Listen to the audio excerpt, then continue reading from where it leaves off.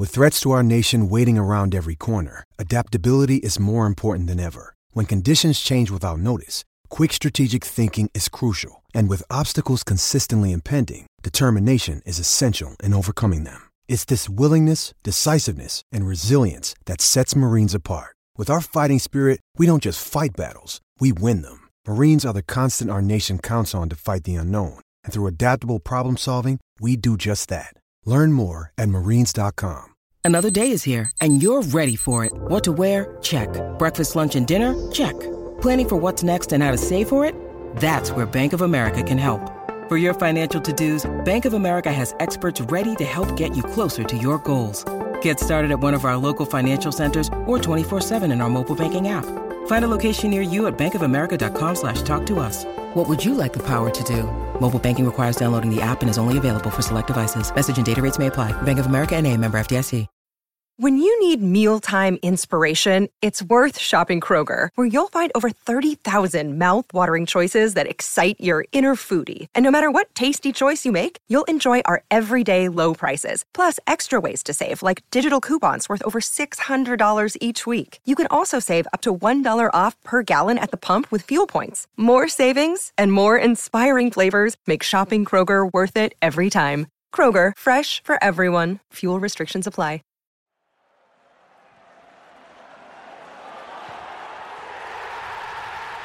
This podcast is a proud member of the FanHub 100. Football without fans is nothing, so we've partnered with FanHub to put fans first.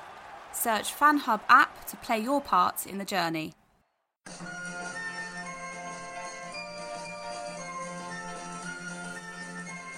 The Unholy Trinity Podcast.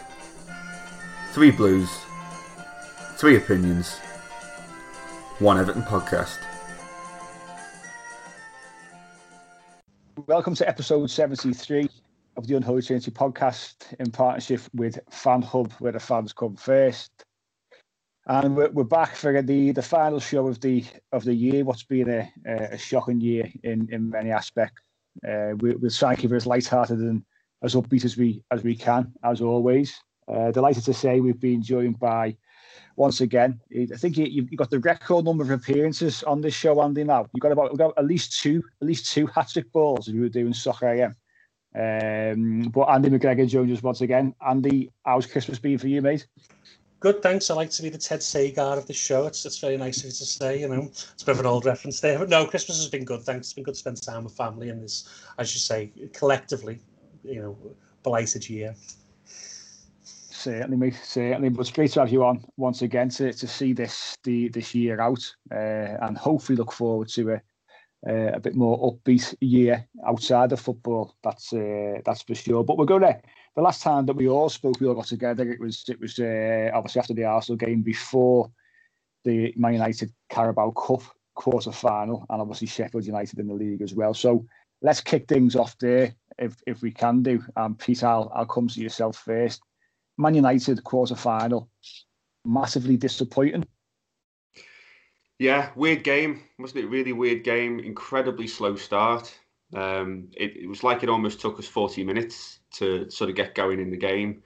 And I think with about 15 gone, I think we were lucky not to be 2 or 3 down, because United just seemed to roll on from the Leeds game. Loads of intensity, pressing us really hard. They seem really organised. Probably a lot fresher as well, because he rested a lot of players, didn't he? Or rotated the squad. So, yeah, they had a lot more legs than us, but we seemed really sort of off the pace. It took us a long time to sort of get into their half. It looked like we were playing a lot for set pieces.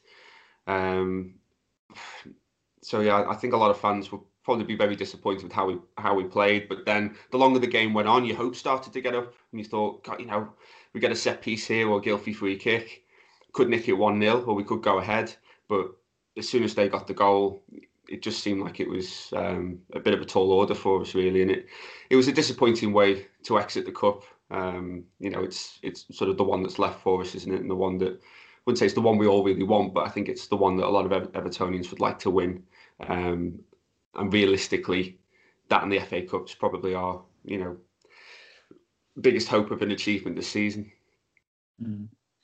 Do you think, Andy, that it was basically down to the fact that we're running on empty almost? The squad depth isn't what Man United have got at their disposal. So we're playing with the same group of players week in, week out, and game in, game out. Is it as simple as just saying it was one game too many at the time? Yeah, I think in hindsight, at the time, you're very disappointed because as Evertonians, we are starved of that success. But I think in hindsight, yeah, and I said this day after the game, we just didn't have enough horses in the race. It was, as you say, Man United can bring that quality level of attacking, off the bench. And we just didn't have that. And we've got a few injuries anyway. It just came at the wrong. It's probably come too. I know people don't like to hear this. Probably too soon for us in a way.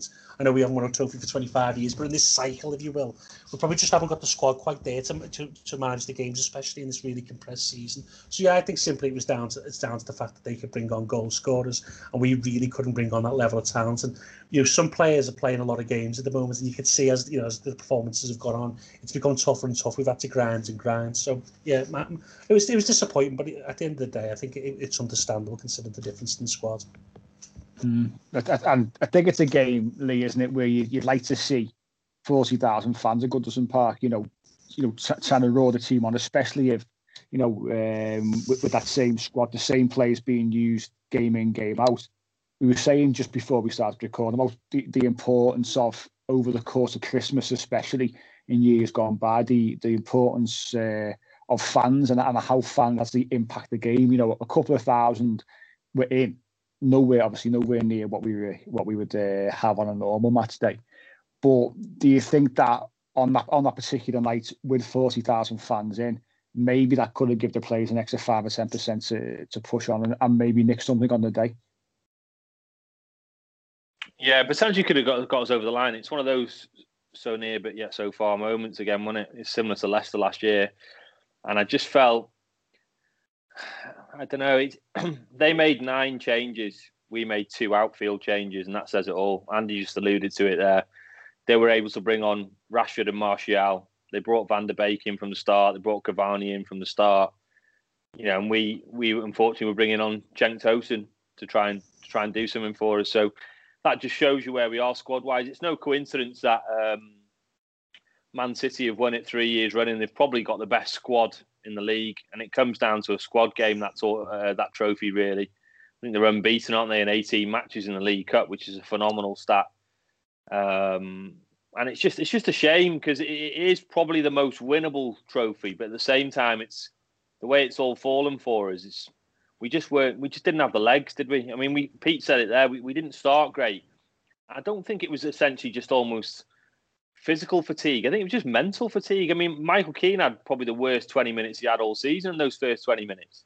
He even rubbed on to Olsen, didn't it? He almost gave a goal away by miscontrolling it and trying to dummy a player. So, yeah, it's just such a shame. Maybe you're right, Mike. Maybe if we did have a full house, then we might have had that extra sort of adrenaline to sort of maybe put it on them a little bit. But we were just winding down for pens, weren't we? And in all honesty, I don't know what you guys think, but I just thought Cavani should never be on the pitch.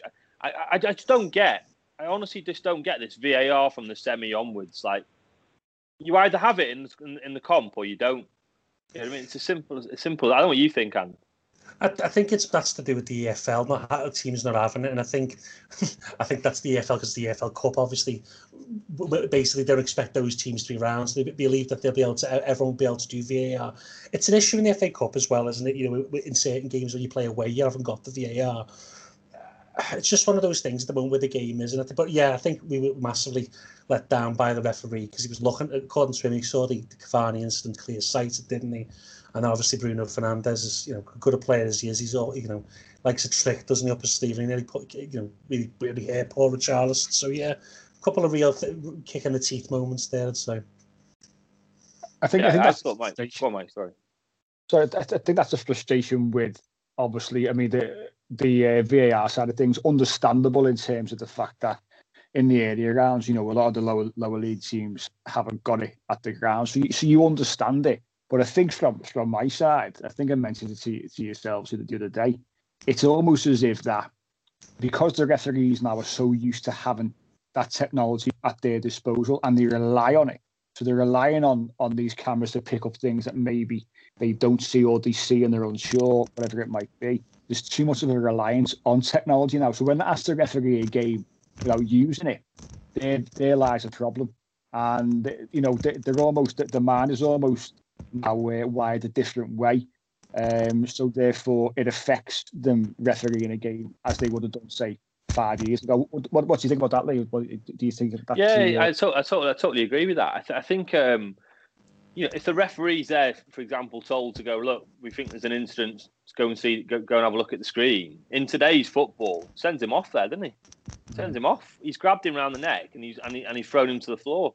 Yeah, okay, Mina's probably made a bit of a meal of it as well because he's a big guy, but at the end of the day, he should be off. And then the Bruno one, if you look at that, more carefully, he knows exactly what he's doing there. I mean, obviously Harry Kane does that quite often, and obviously, it's very dangerous, isn't it? If the player's in the air and he just gives him that little nudge so he can't even manoeuvre his body, he could have had a serious injury there. I mean, he looked sparked out anyway, didn't he? He looked like he just come out of a Canelo fight. But no, I just think, as good as Bruno is, as Andy says, he has got that little bit of snide, and he did it in the first game at Goodison, didn't he? In the league, he left a couple on players there as well, and he is a little snide. I hope when we play him again, someone just goes straight through him. To be honest, just to put one on him. But we'd love him to play for us, wouldn't we?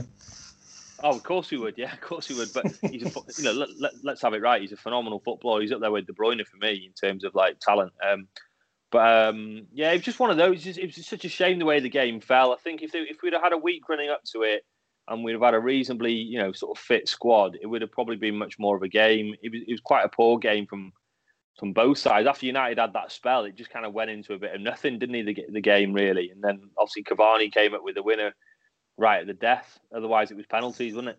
Mm. Yeah. It was frustrating. It was frustrating. Outside of the refereeing performance, which ultimately, cost us Richarlison for the Boxing Day game. Could have cost us the City game as well, which obviously we'll talk about shortly. But he was certainly concussed. You could see when he got up, he was wobbling all over the place at one point. So, again, these kind of things need to be looked at. They really do. And, players especially, I think Fernandes knows as well that Bailly's coming in, so he knows he's going to be sandwiched to Richarlison. He knows that straight away. And it's dangerous play. So you could argue again that could be a second red card and things are different. But certainly for me, one game too many in such a short period of time. And let's not forget, fantastic month that we've had in December. We were all fretting about the opponents and the running that we had, and we've come out of the month with 13 points from 15 on the table. We've played against some of the better sides in the league as well, so that's going to take its toll at some point in terms of the performance level. But it's the trophy which we set, like you said before, Pete, which has eluded us now, and it's a trophy that we won't want to win any kind of trophy, but to complete that set would have been nice. But that's unfortunately us for another year. But I think, and that's what brings me nicely onto Sheffield United, because I think going into that game after playing United on the 23rd to go into Boxing Day and go to Bramall Lane against a side, okay, devoid of confidence, but still a difficult side. They're not one of the worst sides we've seen in the Premier League, although the point of the moment doesn't really reflect that. But it was nice, Pete, to go to Bramall Lane, wasn't it, and come away with a 1-0 win, a clean sheet, and I thought not a bad performance on the day. Definitely, I think it was a really interesting game. I mean, not to make too much of a big deal out of it, but I think previous seasons, that's exactly the kind of game that we end up drawing or losing. It's exactly the kind of match that we come away from seeing it as another missed opportunity, because Sheffield United played really, really well in that game. I thought they were excellent. It was clear they'd had a bit more rest than us. They were really organised. They were looking to hit us on the counter, caused us a lot of problems. And we had to concentrate for the full, 95, 96 minutes, something daft like that. I don't know where they got that added time from, by the way. And I think, all Evertonians were probably watching it thinking, here it comes, 1-1, 1-1. And it didn't. But I think that does represent a really interesting culture shift. I do. I think we're starting to see a real chink in a different kind of mentality, just winning games, scrappily. Gylfi Sigurdsson doing what Gylfi Sigurdsson should be doing for that kind of player. Again, for the price tag he commands, with the type of footballer he is. That's exactly why he's in that team. To take a chance. That was probably the one gilt-edged chance we had in that entire game, and he took it. And there's been a few times with Gylfi Sigurdsson where he's had opportunities like that, and he tries to place it a lot, doesn't he? He never really puts his foot through a ball, and he's missed them. But he took the chance, and he's come in for a lot of stick, hasn't he? I think particularly the past 18 months, and I think he really deserves a lot of credit recently for the performances he's put in, because he's winning us games. So I thought it was a fantastic result, really good 3 points. It's funny you mentioned Sigurdsson as well, because I saw your tweet, Andy, just after the game about Gylfi Sigurdsson. Because on the whole during the game, he wasn't particularly effective. I think he's done. Don't get me wrong. I'm not sitting here slacking off. I think over the last few weeks, I think he has done, particularly well. But we're seeing Sigurdsson perform at a much better level than we'd seen in the previous. You could argue 12, 18 months if you want to. I think. I'm fairly satisfied with what I'm seeing from Gylfi Sigurdsson. But on the day, he didn't do a great deal. But then, like Pete said, he scored a goal, which Gylfi Sigurdsson should be scoring. And he was in a position that he shouldn't have been there, because Carlo had said to him before then to go and play defensive midfield. But he was there, and he put the ball away like he should be doing, didn't he? Well, I think I'm quite a harsh critic of Gylfi Sigurdsson. I think it's partly because of what he should be bringing to the team and what we hoped he'd be. But no, I think I said this to someone on WhatsApp. I said, if that chance had fell to Bernard or Iwobi, I don't think we would have got 3 points. I think that chance needed to fall to two people on the pitch, and obviously it fell to one of them, and he put the ball away, which is all we need to do. Obviously, if he did that more often, I think I and others wouldn't be on his back as much. But I think he's played reasonably well recently. I think he's put a shift in. I think he's done everything we've asked of him. I think we thought we'd struggle without certain players in the team. He's obviously helped us along. He's played pretty well. He's created some chances. I think overall he's had a good season. He had a good start to the season as well, actually. He had a bit of a middling period. But no, I think Gylfi's been good. And overall in that game, I just think it's one of those games where you look at it and think, we needed our most creative players to win that game 2 or 3, 4-0. I think we didn't have a lot of goals on the pitch. With Richarlison, being out as well. It was a difficult game, and we didn't have the full-backs to stretch them out, because we obviously play centre-backs at full-back. So it was going to be a difficult game, and to get the 1-0 win, I think that you'd take those 3 points all day. The man of the performance wasn't perfect, but a win's a win at the end of the day. And as Pete rightly said there, years gone by, that would have been a banana skin where we would have fell over on it very easily. So yeah, positive performance, and we move on. You don't have to dwell on that type of performance. Yeah, I agree with you there, mate. I actually think the game was a kind of almost like a typical sort of Christmas type fixture, wasn't it? It was quite a hard watch, really. It was kind of whoever gets the first goal here is probably going to win it. And Sheffield United have had a lot of games like that in recent times. They've lost pretty much nearly all their games by 1 goal. They're obviously struggling to score goals. Don't know how Liverpool got 25 mil for Brewster, by the way, but that's another story. But he clearly. Yeah, but he clearly doesn't suit the way they play, does he? At all? Really, it was a game of few chances, and we just had to take that one chance. And I agree with you. I thought Sigurdsson, yeah, he was okay, but when it came to him, I mean, the touch from Bernard for me, I think I put a little tweet out saying that's why we scored that. So many players there might have had a wild swing at it, or took a touch and got tackled, but it's that first touch just stunned it. He's got that in his locker. We all know that. He's great technically.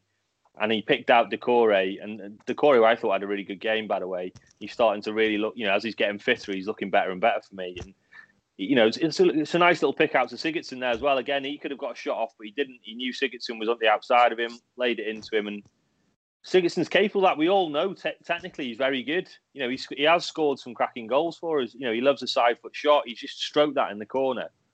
Where we all get frustrated with Gylfi is that he can go missing in so many games. I think he's a passenger in a lot of games, and I think that's what frustrates Everton fans. He always seems that split second too late, or he slides like Mike. You always seem to be texting to argue. There's Gylfi sliding again when the ball goes past him by inches every time. And he's just that sort of frustrated. But he will never be an up and atom type player, is he? He's almost a bit of a luxury player, really. And he has had an indifferent career with us. But I was chuffed for him. He's definitely raised his level the last few weeks. Almost coincidentally, since he's announced him and his missus are having a kid, and he's almost gone on to another level. But no, I am chuffed for him, and he's obviously filled the void that we've got with the injuries we've had. But again, I thought Iwobi did all right. Iwobi's really stepped up the last few weeks. He looks like he's playing with confidence. When he gets it now, he's not looking to release it. He's looking. His first thought is, right, am I going to run at my man here? Am I going to try and beat him? And if you can't beat him on the outside, he's comfortable coming inside and playing nice little passes. And so I thought Iwobi played pretty well as well. But a shout out to Calvert-Lewin as well, because although it was a tough game for him, what a goal that would have been off his chest. That long diagonal ball. I mean, that would have been you're talking about one of the goals of the season there. If he buries that, he just didn't quite get enough cut spin on it, did he? It just sort of went straight, didn't it? If he'd got a little bit of cut on it, it probably would have gone inside the post. But I thought Dom, he needs a rest, doesn't he? He definitely needs a rest. I imagine the FA Cup game will probably be that now. But he is starting to look a little bit more tired, isn't he? No, I just wanted to come in there about Iwobi. I think he has been much improved this season. I think at times last season he looked a bit of a lost cause, didn't he? And I think obviously the one people are going on about at the moment is the final ball, which does need to get much better. The thing I would say is a slight little bit more patience. I know he did cost enough money that we should have a lot of patience for him. But I think at Arsenal it was a lot of triangles, third man runs, little short passes. He was never that out and out winger who was whipping balls in all the time to the box. That's not Arsenal's game. So I think it's something he needs to adapt his game to, and I think hopefully we'll be able to. Even if he's the first player off the bench, he just needs to adapt his game to what we need it to be, and I think he'll be fine as an option for Carlo. I think he's earned his trust now, which is good. He likes to play forward, though, doesn't he? That's the key. Sorry, Mike. Go on. You were going to say, go on. No, and I agree with that point. He does like to play forward. You've always said, Lee, since he's come in, he's always playing. He receives the ball and he's looking forward. He's always got that little half turn. He wants to play forward. That's his game. But I think, like you've already said, I think he's playing with confidence. He's got a manager. I think Carl's alluded to it as well. Carl was saying to him, trust yourself, have confidence in your ability, but what you can do. Getting a run of games is great for him. That Fulham game was not the making of Iwobi at Everton, but that Fulham game was the game where we saw what Iwobi can do. Playing in that wing back position in that back five, if you like. And he was exceptional that game, and he's not really looked back for me. I thought once again. I mean, some people say it was a bit ineffective, but it wasn't the game really for quality or of quality. And I still thought that he stood out yet again. And that little bit of skill on the far side later in the game was something absolutely fantastic. And we're seeing him coming inside with the ball as well, even on the right hand side. He's quite happy to come inside and make things happen. And I'm delighted for him. The fact that he's getting a run of games, he's building his confidence.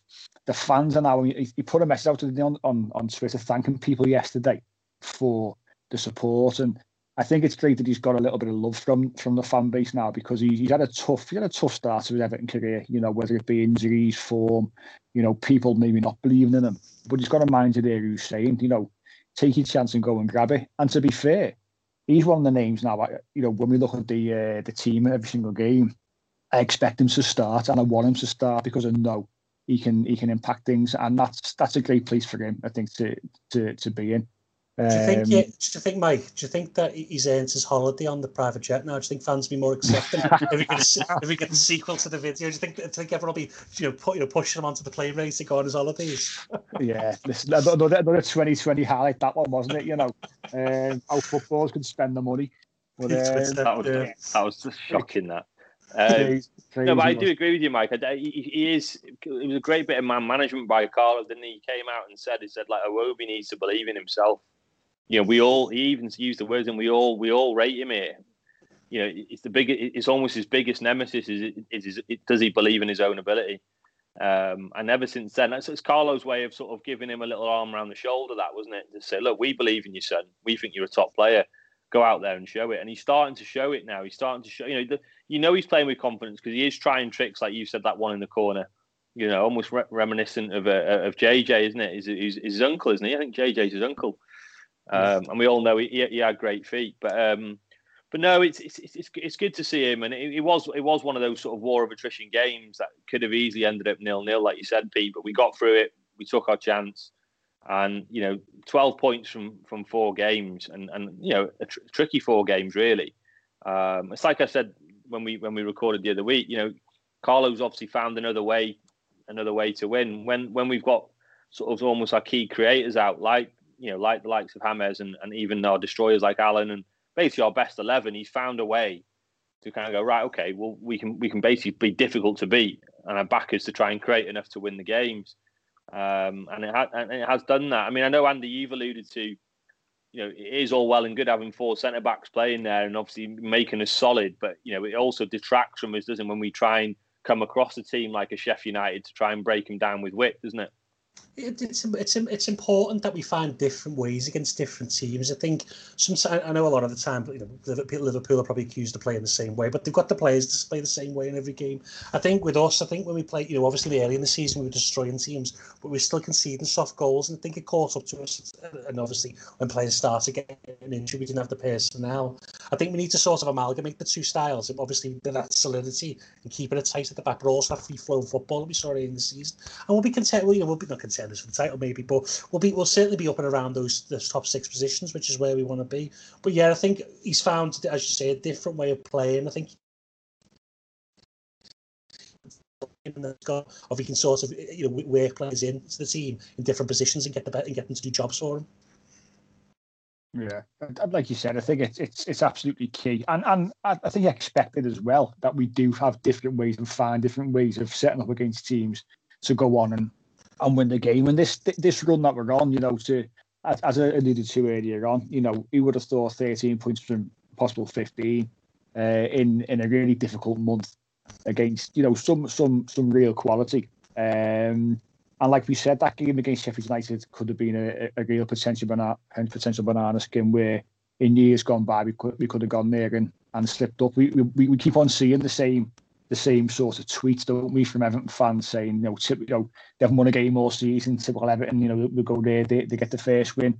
And that's the kind of mentality. And a lot of people hate it. I hate it. I hate that expression of Everton that, and it's just nonsense. We need to. We talk about mentality shifts. We all need to shift our mentality. The club, from within the club, down to the tea lady, whoever it might be. We need to all get on board with what's going on and expect our side to be able to go up and put in a professional performance against the side who's bottom of the table and come away with a win. Great to see. We've said it. The players, I'm sure, are tired. Difficult run of games. But he put a shift in. And before I round off this segment, Pete, Tom Davies, probably one of his better performances this season. Definitely deserves a bit of a mention as well. Yeah, definitely. No, I thought he was fantastic. Really good energy. Being asked to do that sort of defensive job for the team, which, let's be right, it's not his natural position. It's not the type of footballer that Tom Davies currently is for us in terms of a midfielder. So I think he's shown a lot more maturity for me and a lot more discipline. I think in previous seasons he's picking up yellows very quickly. He's making sort of little mistakes, and then you can see that he's aware he's made mistakes, and that's probably getting to him and it's affecting him on the pitch a little bit.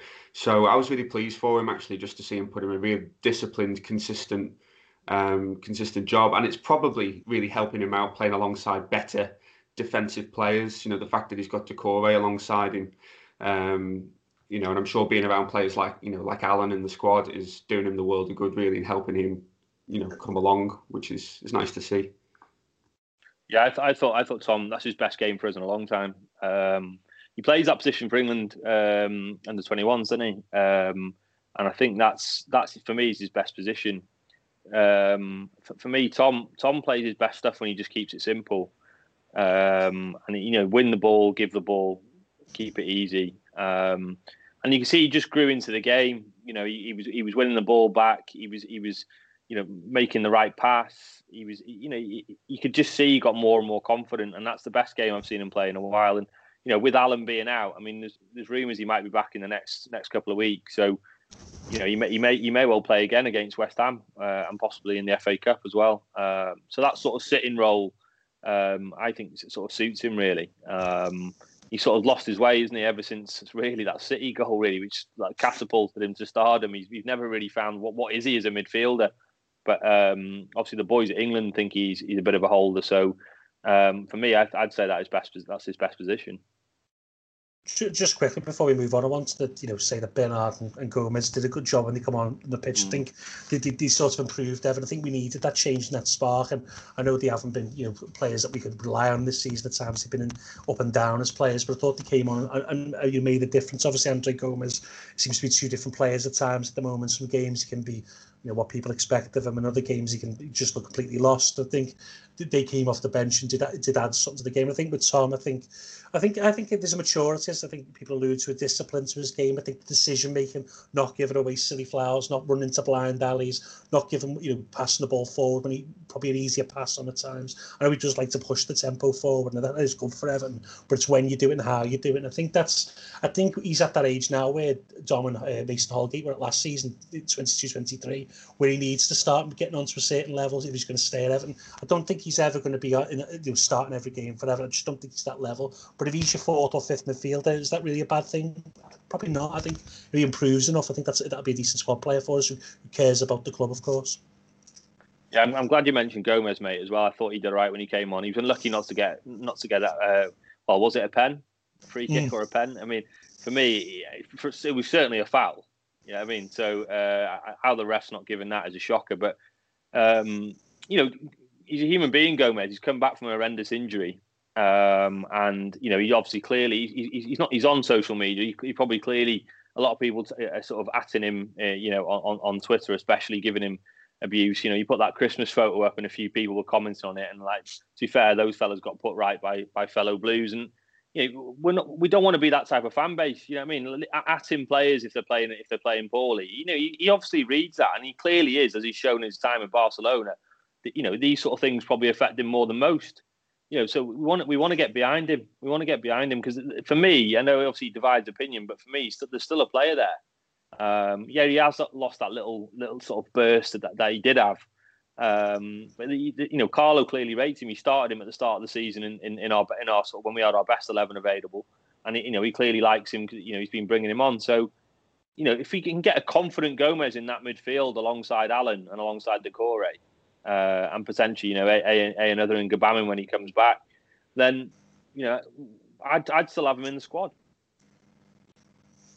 Yeah, everyone knows that we're fans of Andre Gomez, and I think it is really important people do remember still about that injury. It wasn't long ago, like you said, Lee. Carlo was picking him at the start of the season as well. Well, rightly so. Like you said, Andy, he's been inconsistent, and we've definitely seen two sides of Andre Gomez this season. And I hope he does get back to his best. I really do, because on his day, we saw when he first came into the over to the club how good he can be. And we want to see more of that. And I do hope that it works out for him, and he's given that time, of course. But with the quality. The quality of the squad is always going to increase, I think, now with who's at the helm. Obviously, the Farhad Mashir is not going to sort of be wanting your more average players, certainly from a transfer point of view. So the quality is going to improve, and players have got to move along with that. If you want to stay at the club and you want to get a position in the start 11 or the squad, you've got to move. You've got to move with the quality. So hopefully that does pull a few of them along. And if it doesn't, then obviously we will, I'm sure, in over the next sort of 12, 18 months, look to replace and improve. And that's the way the club are going. But it was nice to see Bernard, as you said as well, come on, have an impact, and that's exactly what we need, because we've been saying for so long about we look at our bench sometimes and think, where's the spark going to come from? Who's going to come on and change the game? And it was nice to see a couple of players come on and take a bit of a chance and do something positive. So that was good. That was good. What do you think on Bernard, Dan? Do you think he's going to go in January, by the way? He's been linked with Roma again, hasn't he? It depends on what the club want for him. I think it's going to be a difficult market. I think if I was taking my Everton hat off and I was looking at Bernard for a team, I'd probably want to take a loan with an option to buy, if I'm honest. I think I wouldn't, if Everton wants a 15 million, I'd be quite reticent to pay that. But we'll see. It depends. Obviously, his old manager Paulo Fonseca's there. I think the Italian game, although quite physical, so it's a question mark for him. I think the game a little bit slower tempo. I think not much slower, but it's a little bit slower, and I think he might work out there. But there's options for him. I think if we're looking at it right now, I think Bernard is the if we want to bring another forward in, is probably the odd one out, given his wage, and you can't have a fourth winger on that sort of money sitting in the stands or on the bench. So I think if Everton got the right offer for him, similar to John Joe Kenny probably as well, I think they'd allow them to move on. Yeah, and we think obviously the transfer window is going to be fairly quiet from our point of view. There's been a bit of talk. We may as well just pick up on it briefly now. Sammy Khedira is apparently over in England talking to Everton amongst other, but wants to talk to other clubs as well. See that as a goer, Andy, or you think that's just maybe the German media making the story? It feels very Ivanovic, where he's putting himself out there, like in the summer of Ivanovic. I know Ivanovic got his move to West Brom, but putting himself out there, trying to get clubs to latch onto him. I look at it. We've got 8 centre midfielders on the books. Bersic is not even in the squad, and we've got Kabama who's injured and Delph who's obviously injured. And I know we probably now it'd be great to have that extra midfielder, but I just don't see it happening. Maybe it will. I know Carlo probably likes him from his time at Real Madrid, but I just think with the numbers we've got on the squad, we can't. Obviously I think Bersic should go in January, but we can't pay 9 centre midfielders. There's just not enough places in the squad for that number. So unless a couple go, I severely doubt it. And then I also worry about his legs. I don't think he's the right type of player we need to be signing. But, if Carlo wants a short-term option that he knows will raise the levels in training, he probably knows much better than I do what Sammy Khedira can bring to the side. Yeah, I think it'd be interesting. It'd be an interesting January for me whether we do anything or not. Because surely in the back of his mind, Carlo will be thinking here, right? We're sitting what we at the minute 4 points off top. You'd have thought that at the start of the season. You'd have thought that at the start of the season. United scored a deflected winner in the last minute against Wolves. Otherwise we'd be sitting in the top 3. So, does he go to Mashiri now for me and kind of go, right? This is not kind of what I was expected. We were probably aiming at, if we're honest, probably Europa maybe first full season under him. Does he think, what? Why don't we go in if we can shift a couple of people out off the wages? Why don't we try and get a couple of players in to try and really sort of make a push for that top 4? I'd say there's a couple of reasons really, and obviously this comes down to Marcel Brands as well, in the sense that we do obviously with my company we do a lot of research into transfer windows in January. Obviously people could name to be Bruno Fernandes, Aubameyang, who've come in and hit the ground running, but generally players who sign in January don't make that much of a difference in the second half of the season. Players who are signed in January, in some cases, in a good amount of cases, it's a good bedding period for them, and they might contribute small amounts, but they're not going to be, they're going to change the course of the title race. So if you could sign a player that we wanted to sign in the summer early and bed them in for 6 months, because maybe they're coming from a league that maybe France or Belgium, wherever it may be, that might be an idea. I just think unless you can get someone who you're already going to sign in the summer, you shouldn't try and mortgage this sole season by signing someone just like a Josh King.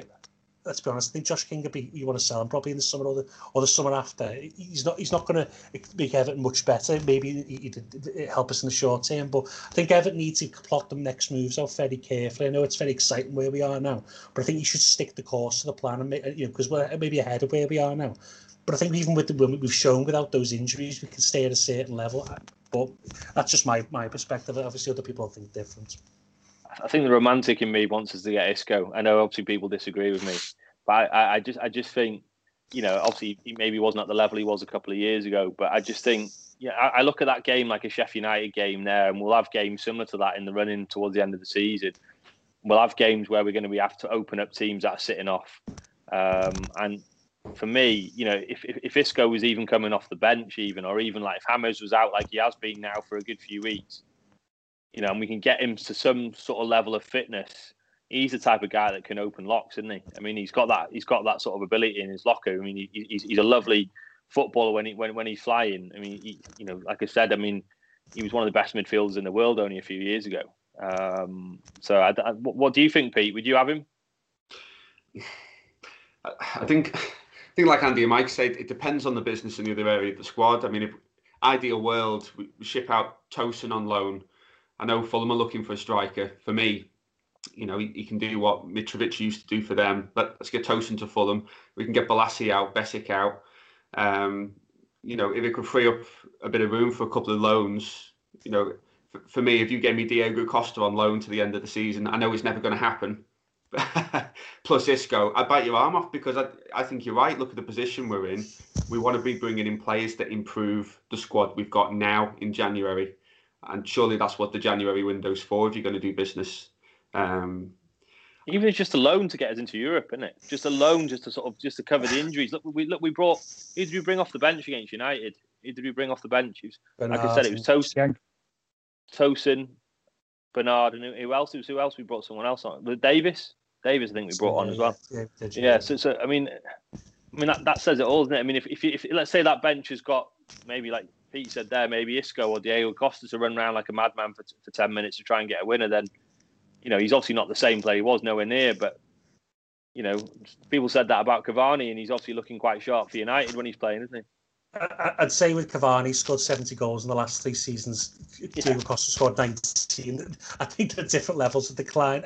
The issue with play, another thing to think about, and this is Carlos Avenue, I don't know anything about the harmony in the squad. You bringing players in at certain times, it's a fragile sort of system of squad, and I think if you bring in Isco when he was sitting on the bench, he's getting all that money, then you've got other people who want new contracts. It's a balance. But don't be wrong, if you're bringing them in on loan, you know, short term, you know, I'm not going to be against that, because you're not really losing anything. You're not committing, you know, 25, 30 million on another 28-year-old. I think that's one thing you'd like us to guard against. But no, I think if the right, and I think that's the key with the January transfer, something will pop up that maybe will interest Everton, and we'll have to see whether they react, because some teams will bring players in, and then the player will go, actually, I think my place is under threat here, and the Euros, we'll see if it happens, is round the corner. I want them to move, and Everton might be there to just mop up the pieces there, and that's things that can happen in January. We've just got to, I don't think we're going to say we're completely out, but we've just got to monitor what goes on, see if anything comes up that we like. You never know, something could pop up. Mike, would you have him? Isco, you've asked me this before, haven't you? Yeah.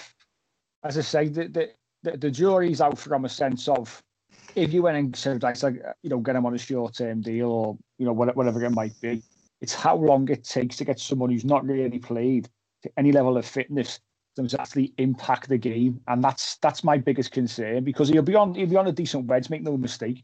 We know he's got quality, but I just don't know whether you could get him to a particular level where, you know, you could justify paying him a decent wage to sort of, you know, to go and win us games, because I think it just come too late. So there's no doubt in the quality. There's no doubting that he's got, you know, he's a fantastic player on his day and when he's fully fit.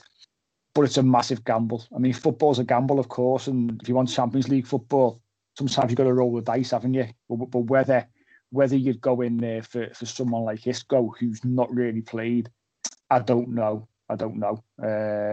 We'll see. You know, like Andy said, you know, I'm sure Everton at some point over the January window will be tempted by someone. But a lot depends on who we can ship out. You got players, we said, you know, sitting there, like some Balassi sitting there, you know, who's on 70-odd grand, 75 grand a week.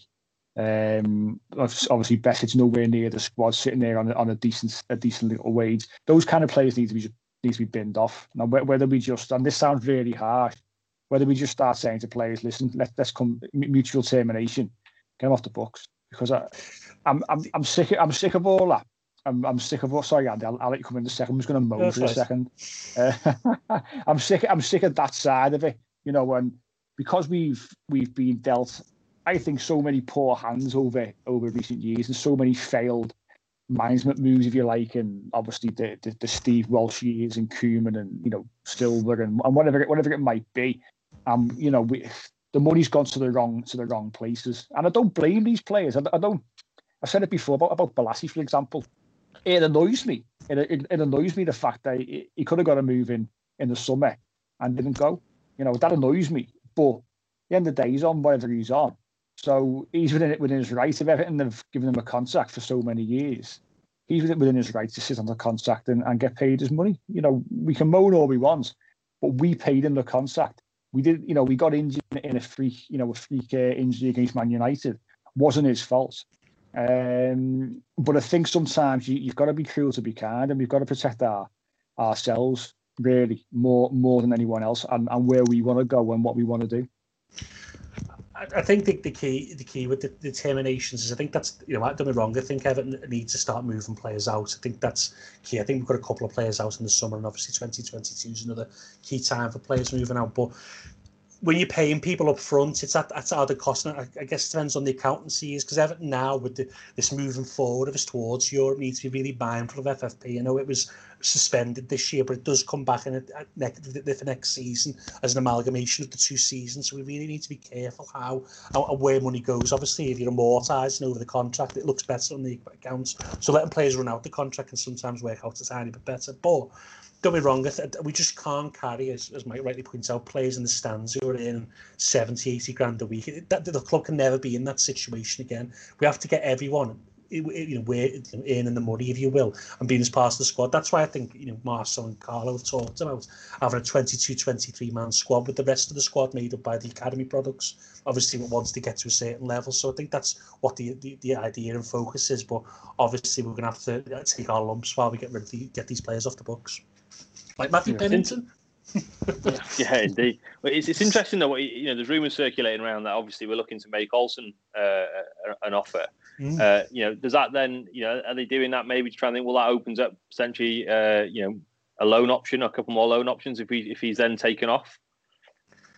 It does. I think we're allowed 2 in each window. Well, you'll have 4 over a year, 2 in each window registered. I think with Olsen, I think he's pushed Pickford enough where we've seen an uptick in Pickford's performances.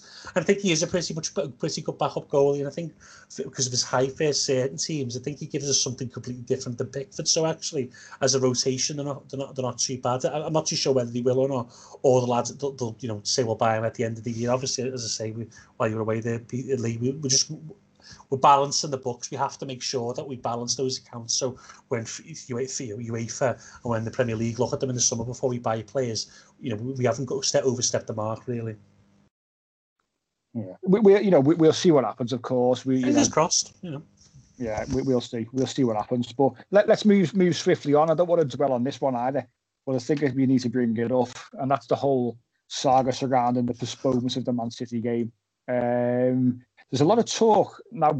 I've been keeping abreast of Twitter while we've been talking, because this story, and Leo loves this. He loves the scandal, and he brought it to our attention this afternoon. Is this Kyle Walker?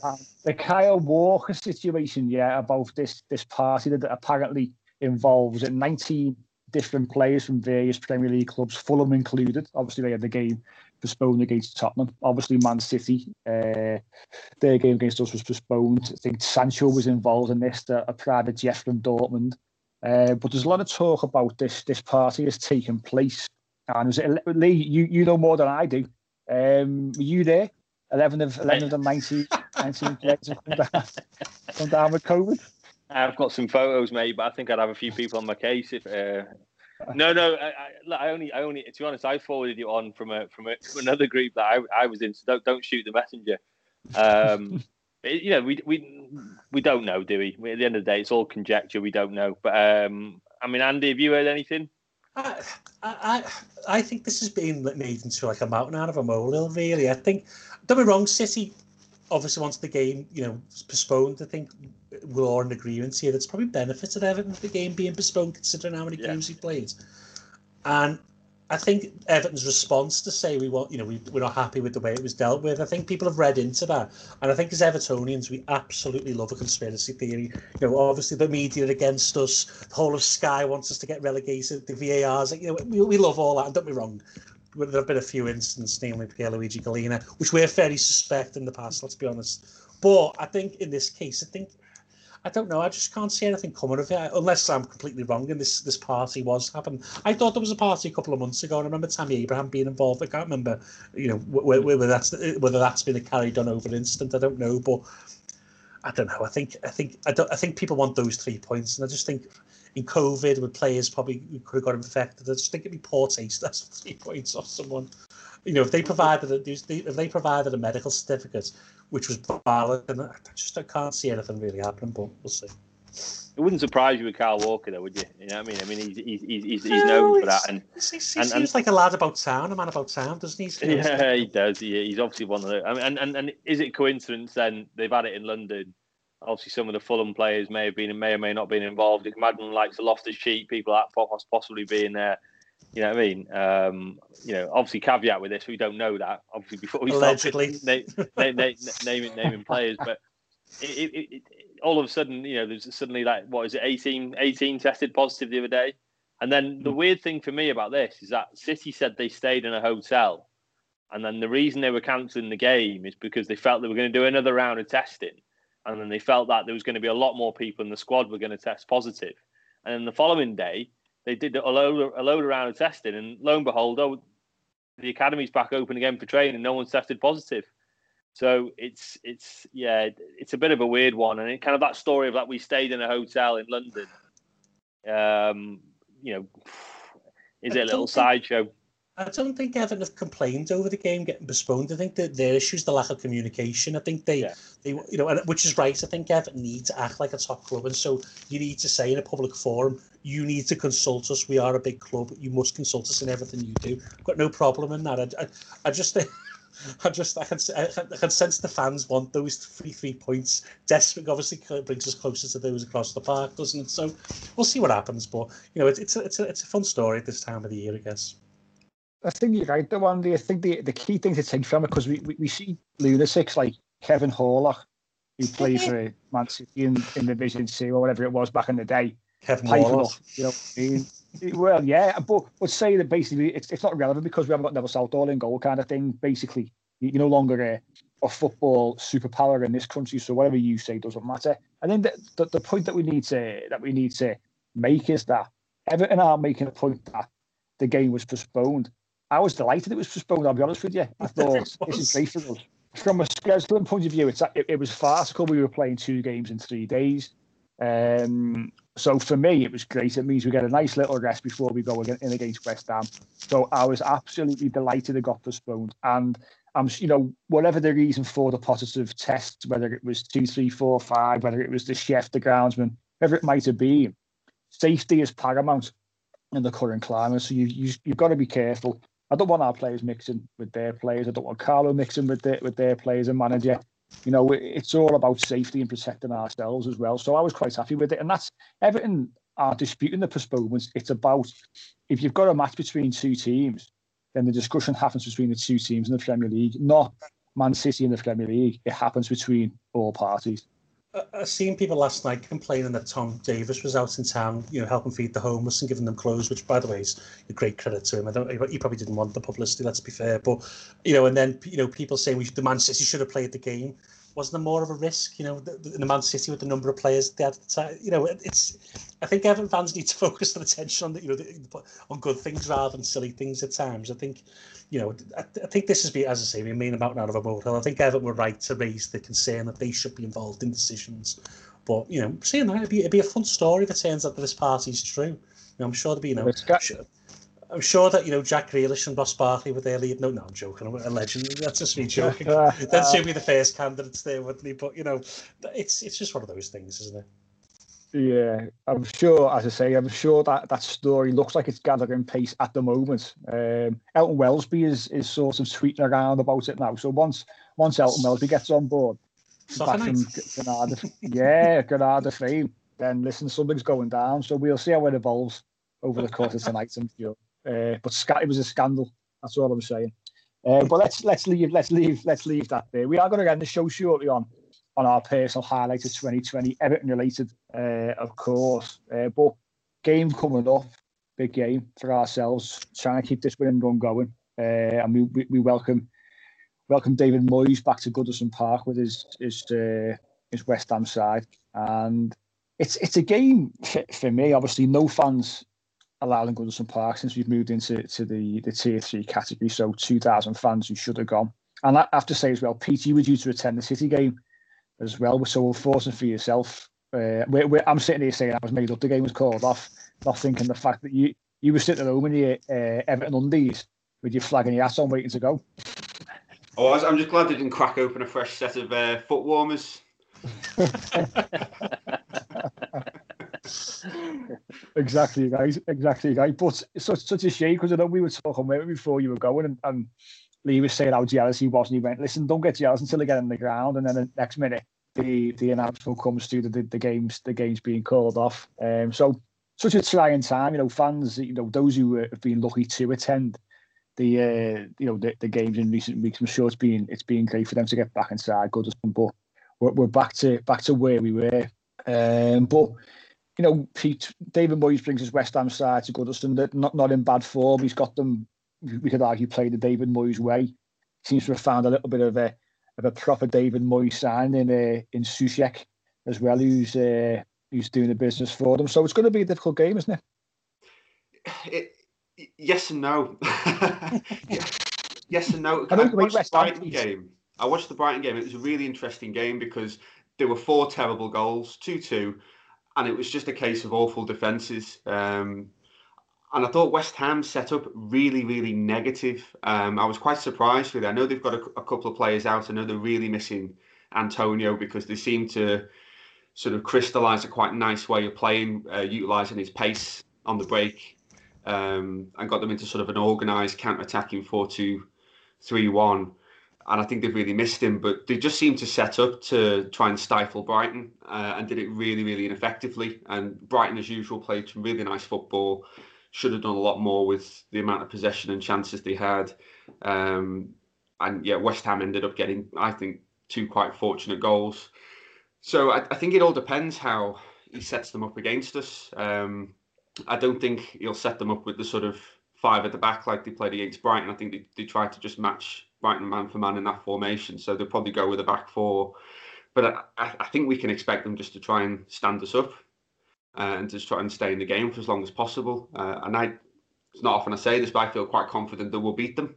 And I think we could beat them by 2 or 3. I know we've got a great record against West Ham anyway.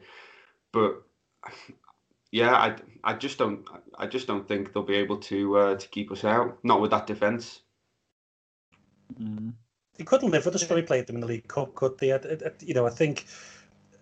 think it depends how we play. I think obviously Carlo will have. I think Richarlison's back, isn't he? I think he's been called fit, and obviously Hammer's still on his Christmas break. I think Coleman's ready to come back as well. So there's options there, in terms of how we can play. I think you could move Holgate into midfield or Godfrey, and keep play Coleman at right back, and obviously Richarlison will come back in, so that gives us something different. So I think the thing with Moyes is I think he's probably going to come, and I think Pete's right. He's probably going to come and play that with the way he does against top sides, and I think he's going to be quite negative. And I think he saw what we can do against him in the League Cup, so I think he's going to be quite cautious. And I think, depending on how we set up, I think that's going to, whether we can break them down. It's going to be a big ask. I think obviously with Charleston being back will help us massively, but I'd expect us to win as well. I'm pretty confident in us winning, actually. You feel the same way? Obviously, Andy and Peter are going for, the confidence levels are high. Moyes probably negatively going to be setting the side up. Are you in agreement with that? Bear in mind, West Ham are only 6 points behind ourselves, sitting in 10th. We know obviously how tight the table is anyway. But they haven't had a bad start to the season at all, have they? No, West Ham have improved a lot under Moyes this season. They really have. They've made some astute signings.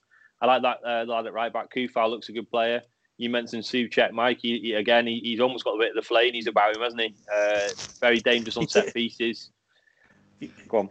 He didn't in there when he played for Slavia. I think David Moyes has said, "You're a big lad, you'll play this way." I think when he was a box to box midfielder who had a bit of flair to him when he played in Czech Republic. So yeah, he has been used very effectively. You're right, Lee. They'll be getting it into his chest in no time. Don't worry, bringing it down. But no, but I think he's. Yeah, they have got some flair players. I agree with you, Pete. I watched the Brighton game and they were very negative. They were playing with 2 holding midfielders. I think Noble even played in that game, if I remember rightly. And then soon obviously Brighton deservedly went in 1-0 half time. Bit of a comedic goal, but they went in 1-0. And this is a team, Brighton, by the way, who struggled to score goals full stop. And then obviously brought on a few more creative players second half, and they probably had more of the game. One thing that does worry me is Antonio coming back. He came back against Southampton. The game was 0-0, like a lot of games in the last fixture list. Very low scoring, sort of low level affairs, really, because obviously players are absolutely on their backsides. But The fact they've played, we haven't. We should be fresher. But I think if Antonio does start, I think he gives Mina and Keane a lot more problems than Haller, who I think there's a player there with Haller. But if you watch him, the amount of times the ball gets brought up to him, whether it's chest height, head height, feet, and he loses it, you don't see him sprinting back to try and win it back. He's typically French in that respect. I'd be far more worried if Antonio was playing instead of Haller, put it that way. Because Antonio will run the channels, he'll muscle people, he'll win free kicks. He'll probably give us a lot more problems. And I've always liked Lanzini. I think Lanzini's a good footballer. He's a lovely footballer. He can cause problems. And obviously, as we know, infamously, the guy with a little left foot who scored a few times against us on the right side. Jargolenko, mate. Yeah, I agree with you boys. I do think we should have enough to beat them, but they've had a bit of an indifferent spell recently. They've, like we said, we mentioned Brighton, they drew with them, drew with Southampton, lost comfortably to Chelsea, a Chelsea team that, by the way, have struggled since we beat them. And then they drew with Palace, and they obviously beat Leeds. So they're coming into it, in indifferent form. But 6 points, Mike, like you said, we think we've had a reasonable start to the season, and they're only 6 points behind us. Well, they were up there, weren't they? They were up there around 5th, 6th, 7th a couple of weeks ago, and they've tailed off slightly in West Ham. So they were in and around where we were, but obviously bear in mind we've had now our second excellent run of the season, which has really catapulted us back up the table and put us into a really strong position at the moment. And it's important that we capitalise. Obviously, the City game, the postponements, it'll all go to waste for me if we don't go in and beat West Ham. We've had extra days to prepare, extra days of rest, and there's no reason why we can't go into that game and put 2, 3, 4 past them, in my opinion. But it's just important, whether it's a game where they do sit deep and they say, right, try and break us down, we'll play for a 0-0. Whether we go and we win ugly 1-0 again, I'll take it every single day of the week. You've got to find a way to break sides down who set up in that manner. So that's what we failed to do effectively in recent seasons. That's for sure. We've struggled with a plan B, and under Carlo, we've certainly got more than a plan A. That's for sure. We've seen that time and again, and we've set up in various ways this season alone. So I fully expect us to beat them and carry on that winning run. I'm going to dive in with the first prediction. I'm going to say 3-0 Everton for this one. I'm saying that Charlton's coming back with a brace, and Michael Keane a 25-yard chip like Philippe Albert for Newcastle against Man U. Pete? I was going to go for the 3-0 as well, but I'll have to go with Charlton hat-trick now. I think we've all been waiting for him to absolutely batter someone, haven't we? We're all waiting for him to have that game where he sort of arrives into the season, and he's not quite got there yet. So I think he'll do it against West Ham. Andy? I'm going to preface this, right? I've predicted the same result since the Chelsea game and every game bar the United game. So bear with me. Everton will lose this game 5-1. We've won every game and predicted that score. So when we played Chelsea, I thought we were going to get battered. So I predicted 5-1 to Chelsea, and obviously we've won ever since. So every game I've been predicting it. So obviously stupidly I missed the Man United game, but alas, we'll lose 5-1. But there's a wink with that. Lee. I don't think it'll be a walkover as you boys think. I do think it'll be. Typically, David Moyes will definitely set up and make them hard to break down. We'll need to come up with something. If we score first, we'll probably go on and win it. Maybe, like I said, maybe 2 or 3. So I'm going to say 3-1. I'm going to say 3-1. I think they'll score, and I do think he'll probably start with Antonio. As I said, he came on, or he played a bit part against Southampton, and I do think he could cause us problems. I wonder if he'll start Olsen because of the aerial threat of an Antonio. They're going to be putting balls in the box, and a Souček, I think, Olsen's height, is obviously good for picking crosses out compared to Pickford. Some that can struggle at times. So I wonder if that's an option. True. Souček has scored from a few set pieces, and I think he scored 4 or 5 in the last 6, hasn't he, or something like that. So he's obviously a threat. Thing is, Mina and Keane, if as much as I've said about Antonio, they'd much rather play against that type of player who likes to be, a bit of physical contact than against the sort of rapid in behind type, wouldn't they? Do you know what I mean? So I do think they should be able to manage it out, and certainly Mina's definitely been pretty much a lot more consistent the last few games. Be interesting to see what he does with the fullbacks though, because obviously Godfrey will definitely stay left back still, but it will be interesting what you just said there, Andy. Will he bring Coleman in and then drop one of them, maybe those guys into midfield? I'd like to see Coleman, because I'd like to see them overloading that right hand side. I think Masuaku, who's played a lot of games for West Ham, I don't really rate him as a defender. I think if Iwobi plays, of course, if Iwobi and Coleman can get at him, I think they'll have a lot of joy and get a lot of overloads. But it just depends. Obviously, Carlo's got trust in certain players. He'll play it a certain way, but I think that is definitely an option. And I think if Holgate was, or even Godfrey, sit in front of the back four, it then allow the two of the midfielders, whether it's Sigurdsson or Tom and Decore, to push up the pitch, because we want to see Decore in the box more. We've obviously seen a flash of Fulham where he got that goal. We want to see that more this season. I think he'd help us immensely if he can get up to 5-6 goals. Well, let's hope that we're all right beside you, Andy, and your 5-1, of course. But let's hope that it's a win, of course. Yeah. we are going to win. We are going to win a game, and we can keep this run going. But we're going to finish the show with a highlight, a bit of a highlight, really, if you like, in terms of our own personal Everton highlights of the year. There's been, in a difficult year, obviously off the pitch, there has been some great moments from Everton, I think, this year. And I'm going to ask you each, put it on the spot for your personal highlight. So, Andy, as the guest, I will come to you first. What have you really enjoyed? What's the one moment that you've really taken a lot from this season, or this year, sorry, from Everton? Well, since I'm going first, I'd probably like to steal one. I think it's not a particular moment. It's Dominic Calvert-Lewin's rise, from a championship striker for some reason to this player now who's obviously scored a lot of goals. I think Dom's rise is the biggest story this year for Everton. And then obviously there's a little slight bit, obviously the 8-match unbeaten streak to start the season as well. Yeah, Pete. I'm going to go with Duncan Ferguson hugging the ball boy. 2019. That was 19, that said. You're not getting away with that one. It wasn't. It was 2019. Carlo came in December, didn't he? Well, that says everything about this year, doesn't it? It does, yeah. It was a great moment, though, I'll give you that. Are you going to let me have it anyway? No. I'm going to come back. Did the DVD come out this year? So for me, I agree with Andy. I think Dom, the rise of Dom has been phenomenal. He's looking more and more a complete striker every time you watch him. For me, actually, one of the highlights has been the signing of James Rodriguez, and obviously the build up to it, and him coming in, and is he coming? Is he not coming? And then we've seen him in the Titanic. We've seen him in the Titanic, and all the pictures, classic Everton in it, all over Twitter.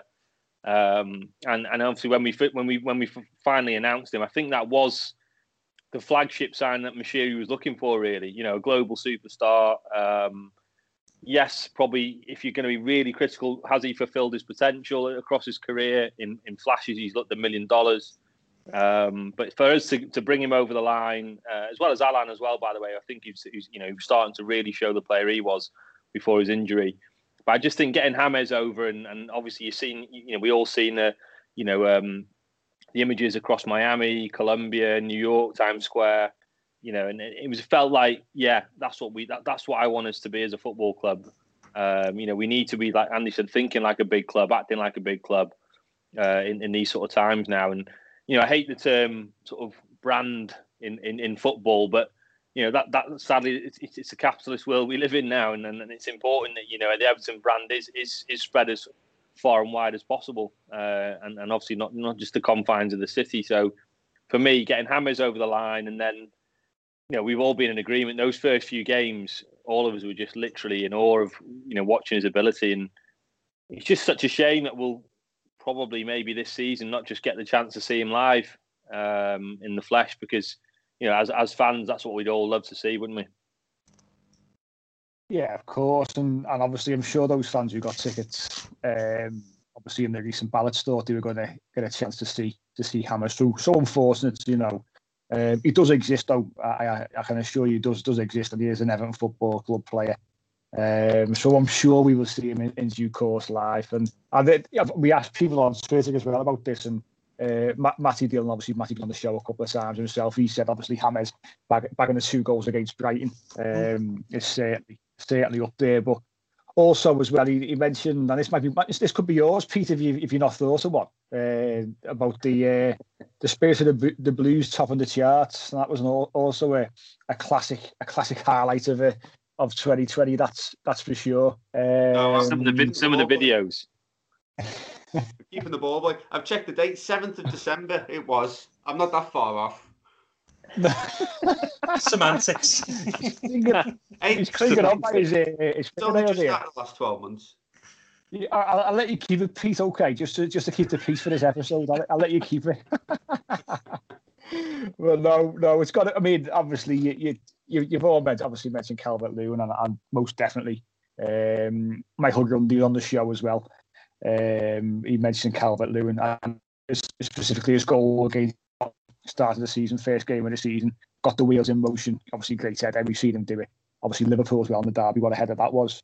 Calvert-Lewin's progression has been absolutely tremendous. And I think the highlights. There's numerous highlights I could pick out personally, but I think seeing us off the pitch now, as you say, when Hammers was announced and going around the world, announcing it around the world, which is just it's different level, and we've not seen that before. And making a name for ourselves on the pitch and off the pitch, which is we go hand in hand, is important. But probably a highlight which maybe others might not think about is probably how the club have put themselves yet again out there in a time of need.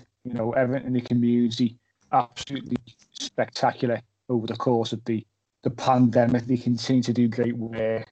I think seeing what they do, what they mean to the community, and much work they put in, I think that sticks out to me. I think with the way this year has gone, and football's certainly taken a back seat.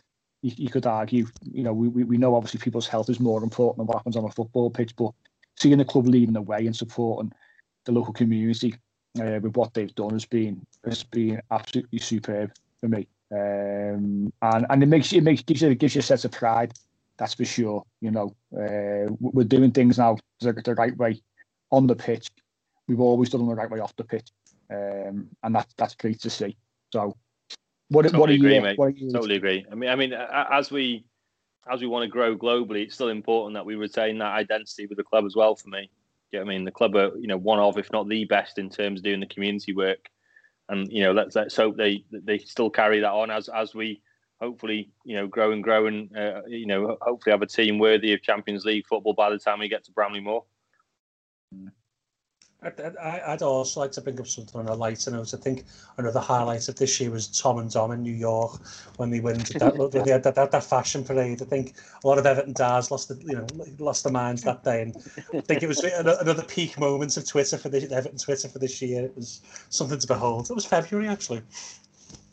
Yeah, check your dates because Pete's on his phone. I've just checked that the rig outs they were wearing was Tom in his overalls and Tom in that lovely purple number was February.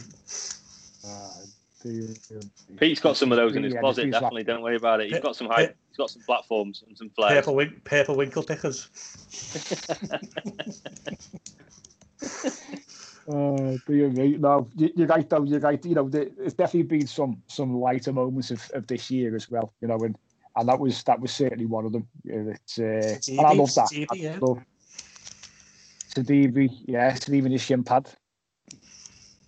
We said before it will be in his plane. Another highlight. These are the things which make the Everton fan base what it is. I think. So they certainly are.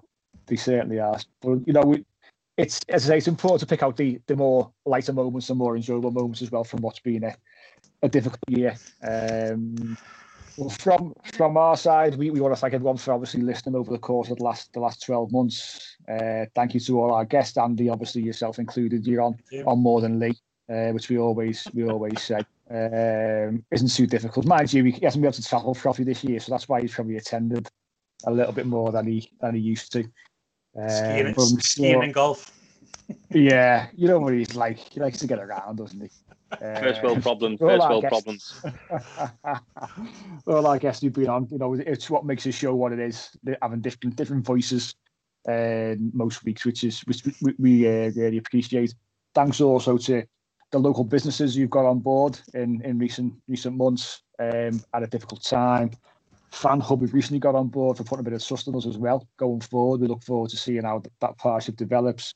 Flatback 4, great to have them on board as well. Don't forget to check them out and get some nice clothes in for when we can get back into the grounds, hopefully over the next few months once again. But that's the end of this week's show. We hope everyone has a safe and happy New Year's Eve and New Year. Let's hope it's a better one off the pitch for everyone. Make sure you stay healthy, look after yourselves, and we will catch you next week.